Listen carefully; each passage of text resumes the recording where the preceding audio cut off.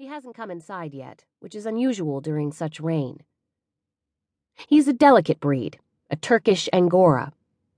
This rain could wash him away. She spoons the pâté into his dish, then opens the front door. The rain shoots off the porch eaves. Even the roof troughs overflow. "Cha-cha," she calls. Across the street, Mr. Bradley reopens his car door, then shuts it again. Rain fills his collar. His hair drips down the thin line of his suit. "Oh, hi," he shouts from his driveway. "Didn't see you there." "Hey, Mr. Bradley." "Ms. Feliz working you to the bone again?" "Just feeding her cat." "How's school?" "It's fine." "Learn something?" She never knows what to say to that. He asks her every day. To avoid replying, she crouches to the porch step and scans the cedar shrubs. "Cha-cha," she calls again. When she stands, Mr. Bradley hasn't moved.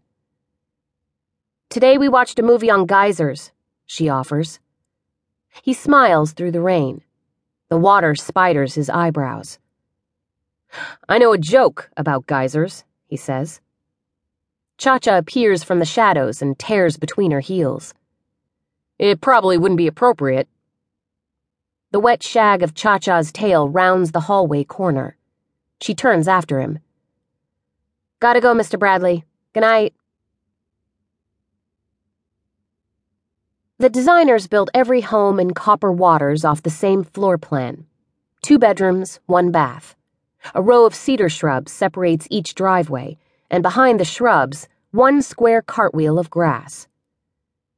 To identify her house without door numbers, she must count the lots from the entrance, or recognize the parked cars, or estimate her X and Y coordinates on the Apple Crescent parabola.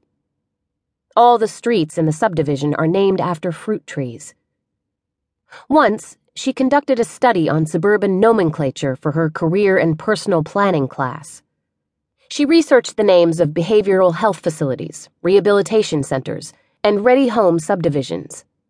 Sandy Gallop, Lavender Hill, Arbutus Grove. The titles were indistinguishable. Both her mother and Ms. Feliz left their rooms as sold. The decorator painted them a starchy color, like blended potatoes. Only the bathrooms were spared, and these became her favorite spaces. An artist stenciled plants on the walls with such care the girl can identify them in her farmer's almanac. Irises spring behind the taps, and fists of hyacinth. Wisteria fills the tub. A spray of lilac peels off the wall and nods into the toilet.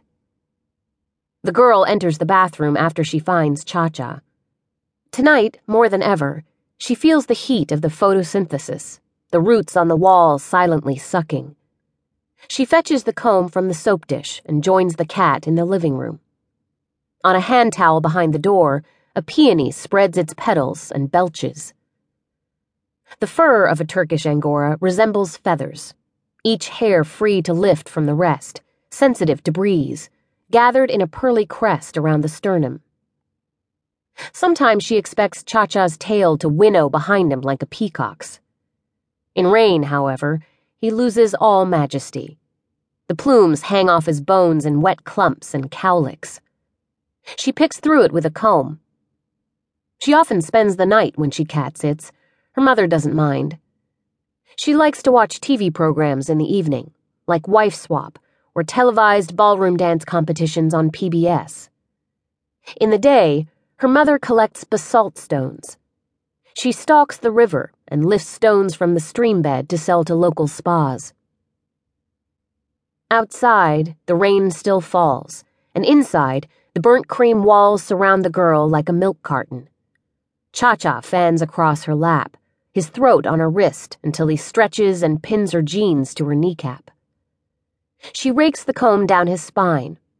His hair dries and lifts. A car passes and parts the water on the pavement with its tires. Then she hears footfalls, shoes on the flagstones, the porch. A key in the door, though Miss Feliz won't return for another week. Whoever's out there has not tried the right key.